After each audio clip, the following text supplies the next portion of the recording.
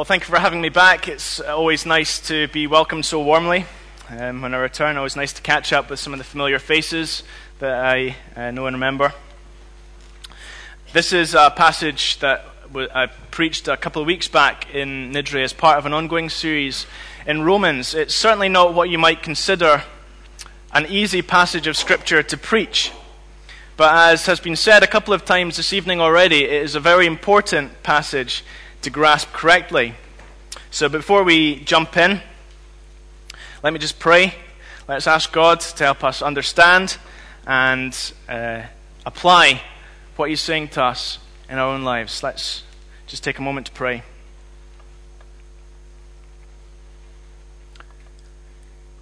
Father, we thank you for your word. We thank you for the encouragement and the challenge that it brings to believers and unbelievers alike. And Lord, we pray this evening that you would help us to concentrate, to have our hearts and our minds focused on your word this evening, that you would speak to us, that you'd challenge us and encourage us,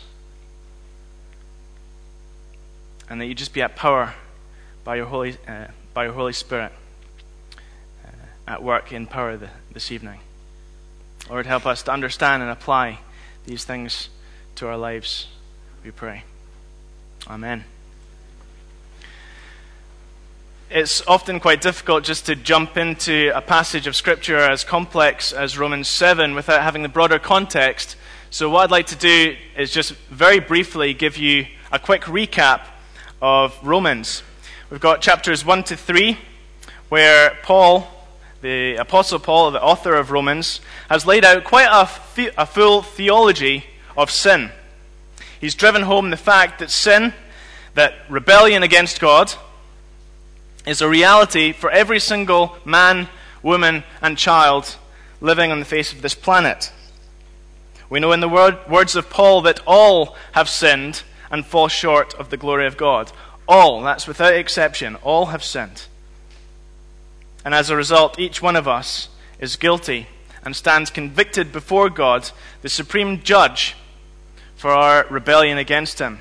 So we have this sin problem. In chapters 4 and 5, Paul states quite plainly the total pointlessness of thinking that we can deal with our own sin in our own strength and somehow find acceptance with God by ourselves. Our sin is a putrefying stench in the nostrils of a perfect God. And there's no deodorant of morality or law that can cover up that stench. There's absolutely nothing that we can do. But the gospel of his Son, again, Paul's words, is that what we were unable to do, God did for us. And it's only through Jesus Christ, the Son of God, sacrificed for us on the cross, that we can be made right with God and have Jesus' perfect, sinless righteousness applied to our lives. We move on to Romans 6, where Paul hits home the awesome and wonderful reality of our union with Christ and the truth that through Christ the power of sin and death has been broken. And so we hit chapter 7, our focus this evening. And this is one of the most controversial and contentious passages in the New Testament. Paul explains that although the power of sin has been broken, the presence of sin still remains. So I've called the sermon this evening, The War of the Will. And hopefully that will become obvious as we go through. Perhaps if you've closed your Bibles, you'd be best to open them again to Romans chapter 7. Page 1133, if you're using the church Bibles. It'd be useful to keep these open as we go through, because I'll be referring to the text as we go along. As Donald said, it's a complex passage of Scripture. So let's keep it open in front of us. And I've split the passage into 3 bite-sized chunks, which will hopefully make it easier to navigate and find our way through this evening. The first chunk, the first passage that we're going to look at, I've called The Limits of the Law, and that's from verses 1 to 6. And Paul begins with an analogy, an illustration from marriage, something that would be familiar both to those under the Jewish law and those under Roman law. Let's take another look at it for yourselves in verses 1 to 6. This woman is bound to her husband as long as she lives. Death breaks that bond and frees her to marry another husband legitimately, that is, without committing adultery. Now, before we dig into what this little section is, let me just first clarify a couple of things about what it's not. Firstly, people have tried to take this passage and turn it into a meaningful text, a meaningful teaching about marriage, about divorce and adultery. But that's not Paul's concern here. There are other New Testament passages that deal with this specific issue, and if that's of interest to you particularly, I would point you to those other chapters. The second danger is that you try and interpret these verses as what's called an allegory. That would mean that Paul is trying to give each detail in the story a consecutive point of meaning or application. Again, that's not Paul's intention. In fact, when you think it through, Paul's example kind of breaks down when we notice that the law doesn't die. We die to the law. So look at verse 1. The law has authority over a man only as long as he lives. Now, death generally signals the end of your commitment to anything. In the history of the Roman Catholic Church, there's an ugly event which is known as the Cadaver Synod. Pope Stephen VII ordered that his predecessor, the former Pope Formosus, ordered that his dead body be exhumed, though he'd been dead and in the grave for 6 months.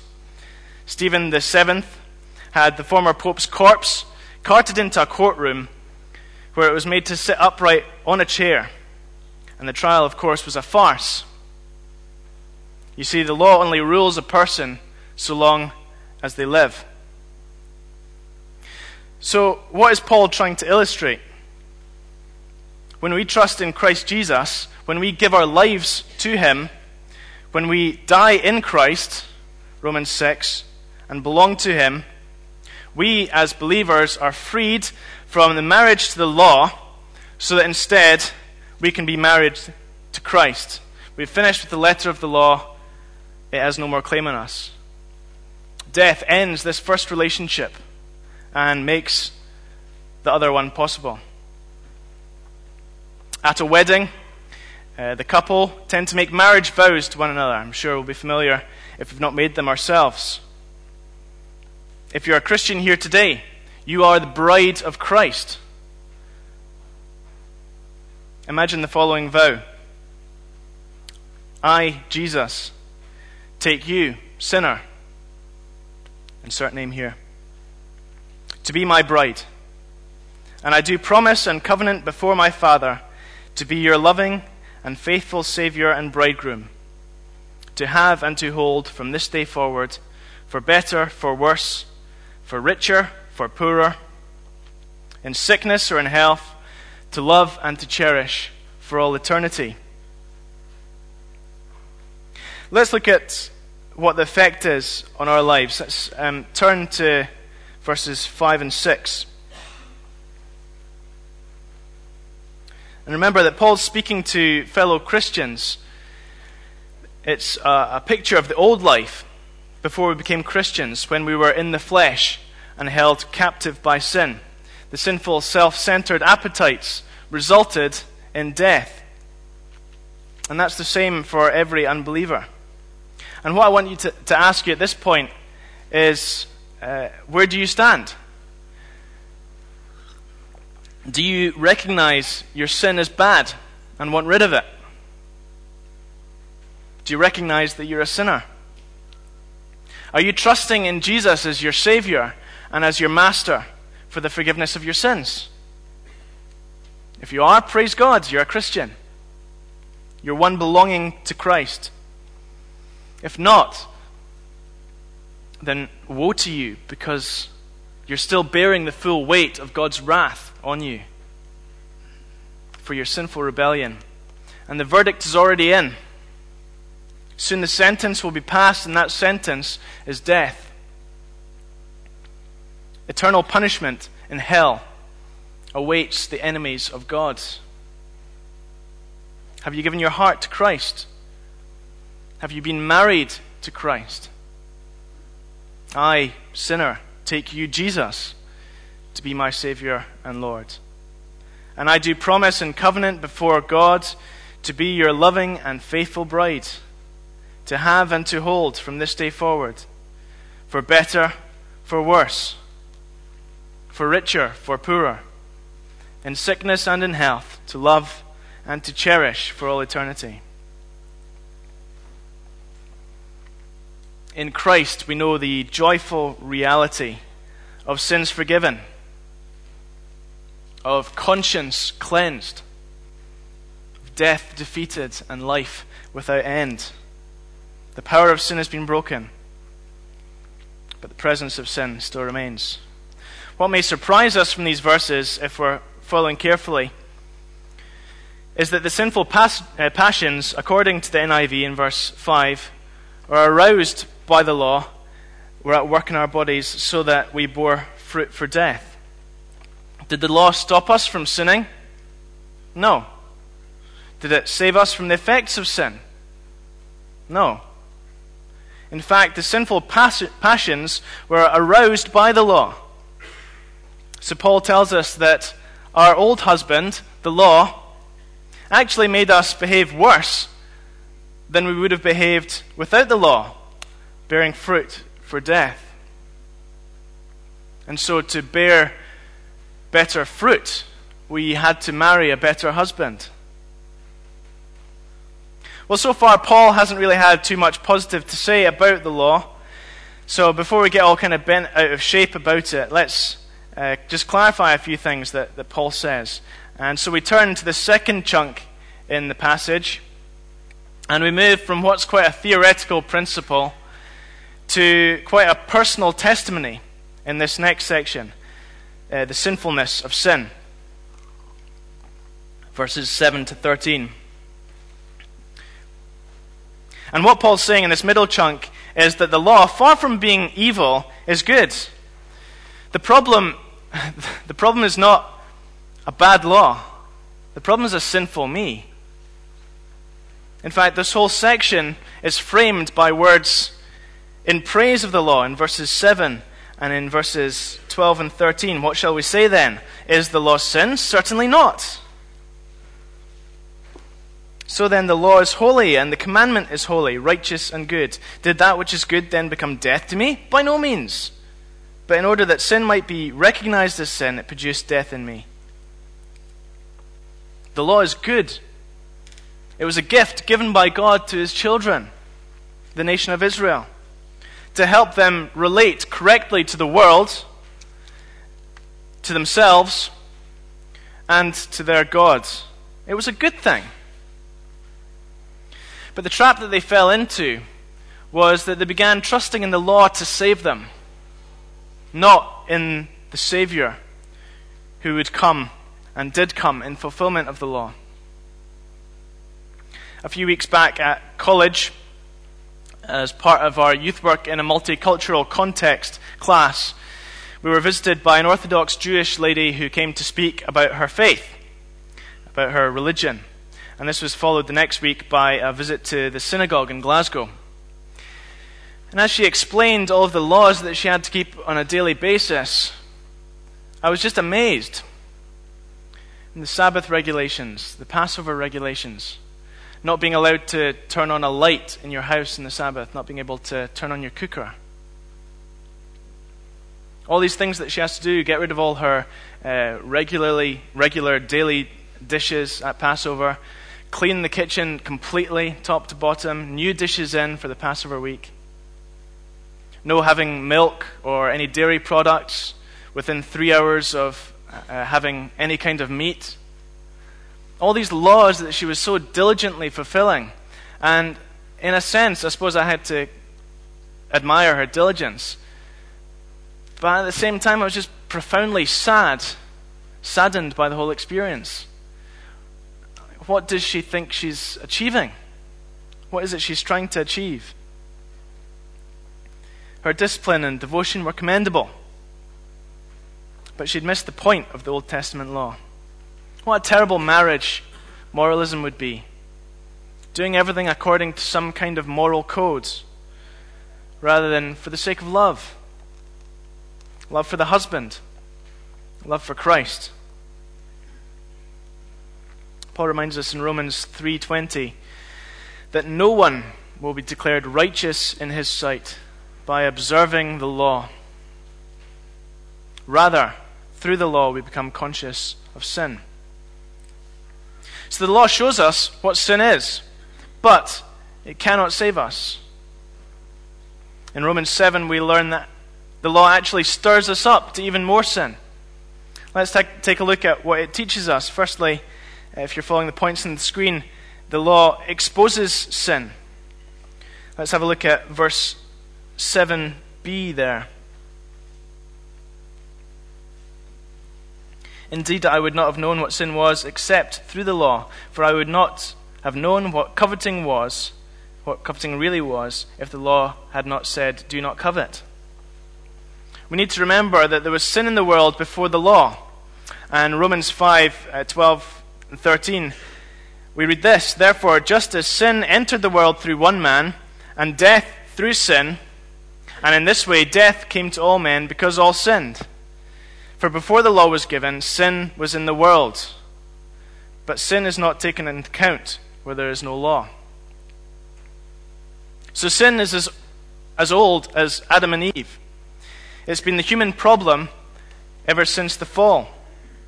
Even without the law, people are still without excuse. And in Romans 1:20, we read, for since the creation of the world, God's invisible qualities, his eternal power and divine nature have been clearly seen, being understood from what has been made, so that men are without excuse. Romans 1 verse 20. The law was given to Moses by God on Mount Sinai. But we know that that wasn't the beginning of sin. Imagine, just by way of an illustration, a pitch black room. You can't see a thing, you can't see your hand in front of your face. But the torch in your hand reveals a chair that's in the corner of the room. Now the torchlight doesn't create the chair exists regardless of the torch's light. In the same way, the law sheds light on sin and exposes it for what it truly is, utterly sinful. Paul uses the example of coveting.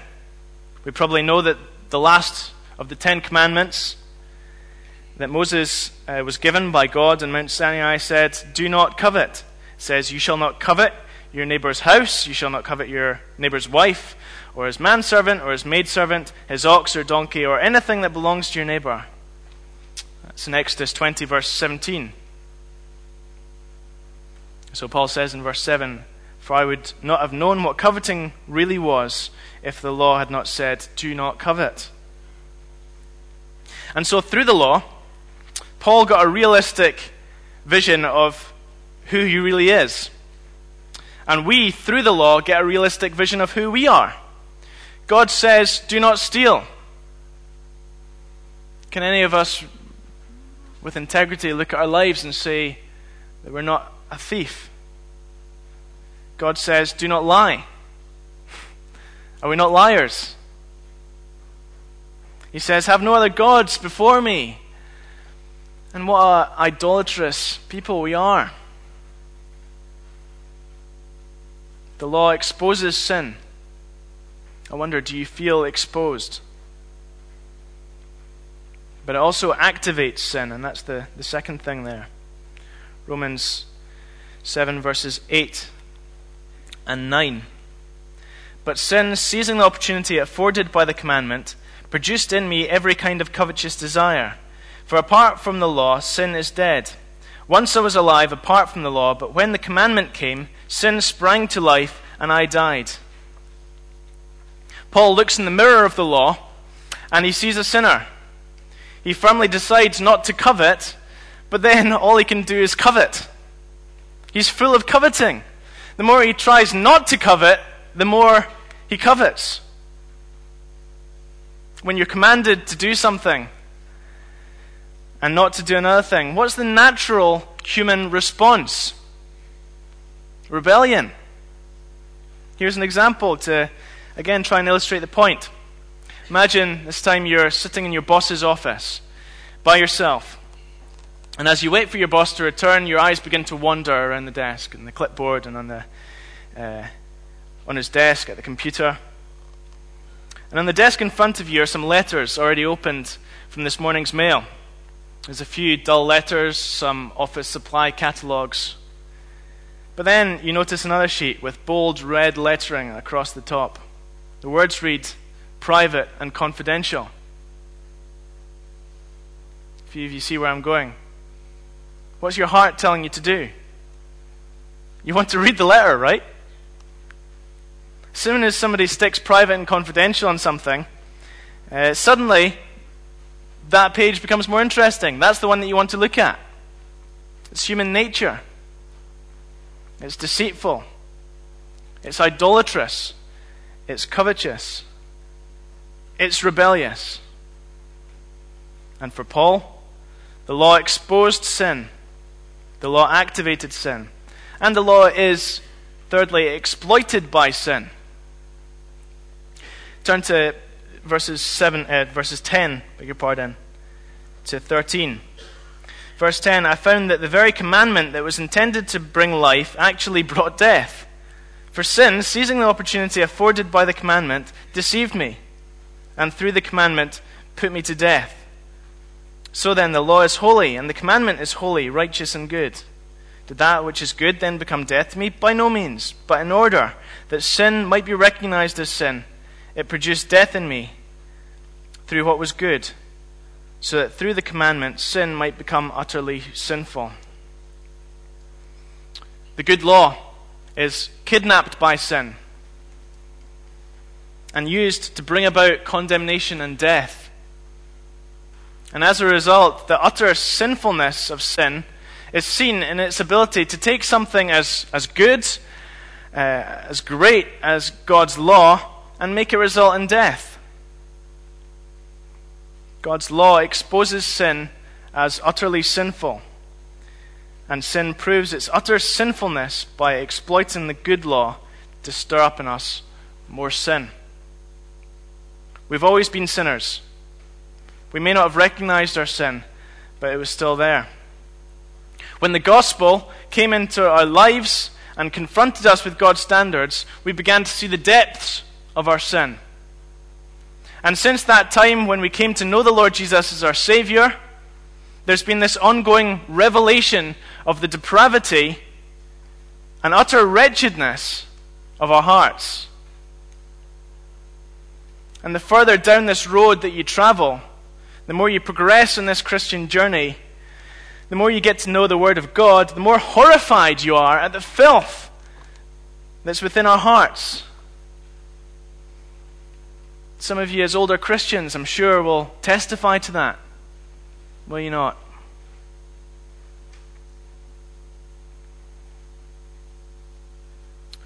So sin becomes utterly sinful.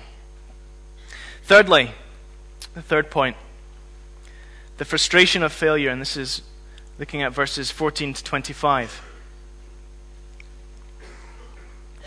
The third section in this evening's passage, certainly the most personal and pastoral section in the text, so if you're dozing a little bit, I know it's warm, beautiful outside, doing well, stick with me. This section is one of the most contentious and debated parts of the New Testament. The question is over who is speaking, and there are really three main options with notable Christian writers and scholars and theologians that will line up behind each point, behind each argument, and present their case. There's three options. Either it's Paul, the Christian, or it is, secondly, Paul speaking dramatically on behalf of an unconverted person, perhaps drawing on his experience as Saul before he met the Lord Jesus on the road to Damascus, before he became Paul. Maybe he's drawing on that experience as an unconverted person. Or thirdly, perhaps Paul is speaking dramatically on behalf of the so-called carnal Christian, someone who's sort of half converted. Perhaps somebody who's still relying on the law to make them good. For various reasons, which I could literally spend hours going into, I'm convinced that Paul is simply portraying the experience of an ordinary, normal, bog-standard Christian. So we've moved from Paul describing quite a theoretical principle in verses 1 to 6 to a description of his past experience in verses 7 to 13. And now as we move on, we see this description of his present experience, verses 14 to 25. Let's just read 14 to 16 there. Verse 14, we know that the law is spiritual, but I am unspiritual, sold as a slave to sin. I do not understand what I do. For what I want to do, I do not do, but what I hate, I do. And if I do what I do not want to do, I agree that the law is good. This passage kind of summarizes my relationship with the sport of golf. And my dad will know what I'm talking about here. Don't know if you can empathize. Don't know how many of you are golfers, but you know that shot that you want to hit that you can never hit, and that bunker that you so desperately want to avoid, you always manage to get. You can't do what you want to do, and the thing that you don't want to do, that's the thing that you do. It's frustrating. How many of us can relate to the experience described in this passage? What we'd like to do, maybe, is get up an hour or two before we need to go to work and spend time adoringly in the presence of our Father through Scripture and through prayer. How many of us would like to do that? Let's have a quick show of hands. You're not so used to audience participation, but yeah, we'd like to do that, wouldn't we? But then what happens? We spend a little bit too much time in the evening watching TV. We watch that extra episode of that program we like, and we manage to sleep in instead. Do you relate to that experience? It's frustrating. That's just a fairly trite example as well, but how many thousands of believers have stood before their pastor, before their spouse, before their accountability partner or counselor in a state of frustrated desperation and said, the things I want to do, I can't do, and the things I don't want to do, these I keep doing. How many of us find our lives just dominated and consumed by this sin? We have a desire in our heart to do God's will, and only the believer has a heart desire to do God's will. Be obedient to God, but how hard it is. Verse 16 in the New Living Translation says, but if I know that what I am doing is wrong, this shows that I agree that the law is good. He knows what he's doing is wrong. And that proves that the law, which he knows he's flaunting, is good. Turn to verse 17. As it is no longer I myself who do it, but it's sin living in me. I know that nothing good lives in me, that is, in my sinful nature. For I have the desire to do what is good, but I cannot carry it out. For what I do is not the good I want to do. No, the evil I do not want to do, this I keep on doing. Now if I do what I do not want to do, it is no longer I who do it, but it is sin living in me that does it. Twice there he says it's no longer him that's doing it. Is he trying to shift the blame? Or somehow deny responsibility for his actions? No. He knows he's responsible for his sin. But it's so out of step with what he desires in his innermost heart to do that it's almost as if he's not doing it. It's as if he's having like an outer body experience. Watching the actions with some sense of detachment. Paul recognizes the principle that even as a believer, evil is present with him.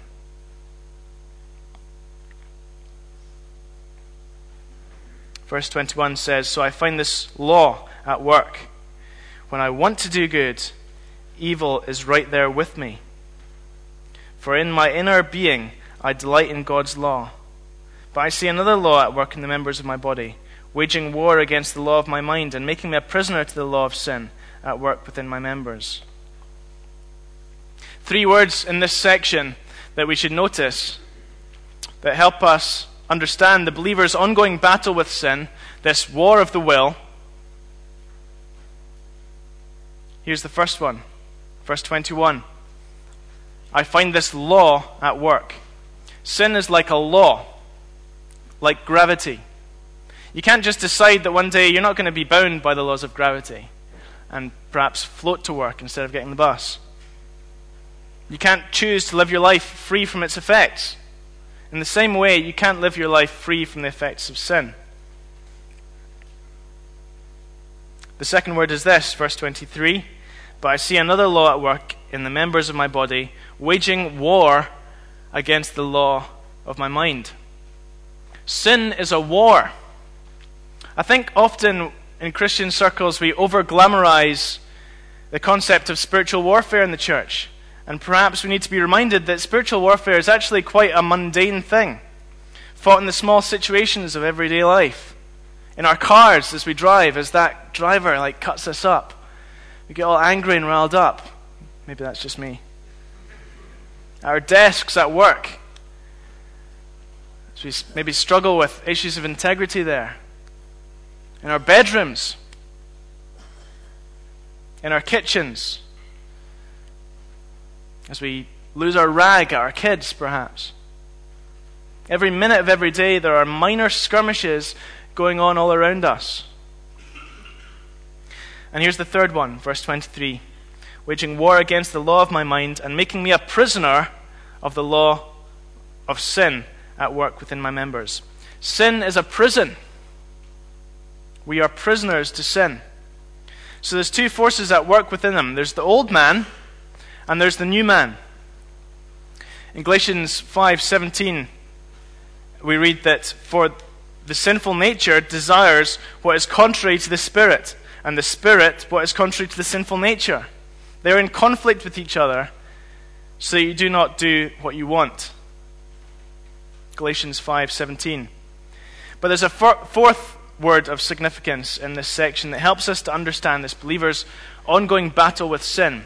Sin's a law, sin's a war, sin's a prison. Sin is also, I beg your pardon, verse 24, what a wretched man I am, who will rescue me from this body of death? We need rescued. Rescue is the 4th word there. A struggling Christian who's trying to live up to God's standard alone is doomed to frustration. Doomed to frustration. We need a rescuer. We need Jesus. The word wretched there, what a wretched man I am, refers to a miserable and distressed condition.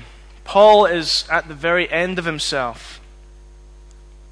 And having come to that end, exhausted, he's at the place of grace. This is where God meets him. And actually, he's in a wonderful shape. Wonderful shape for God to work in his life.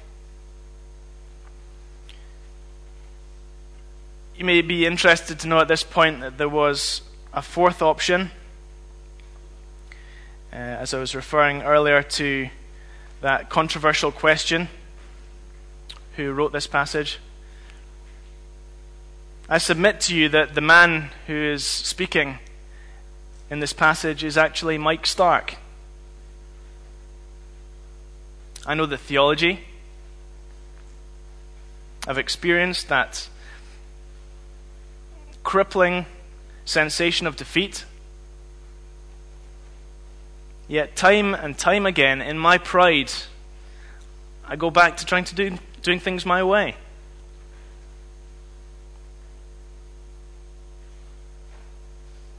And grace comes only when I say, what a wretched man I am.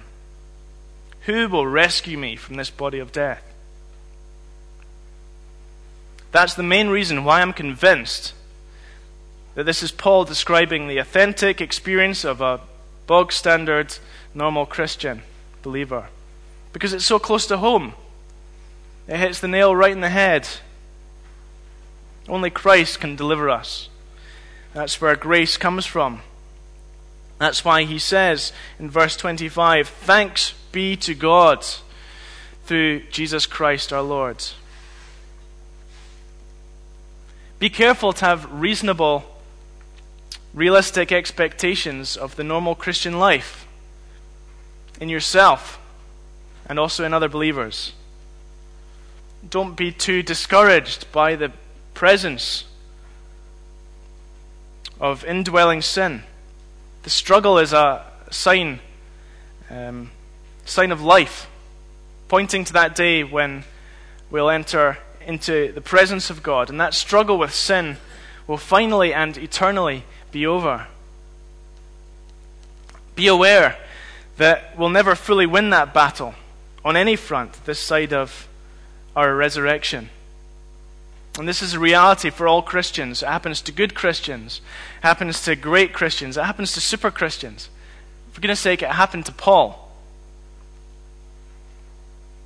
I don't think this was a phase in Paul's Christian development that sometime later he grew out of. This is the normal experience.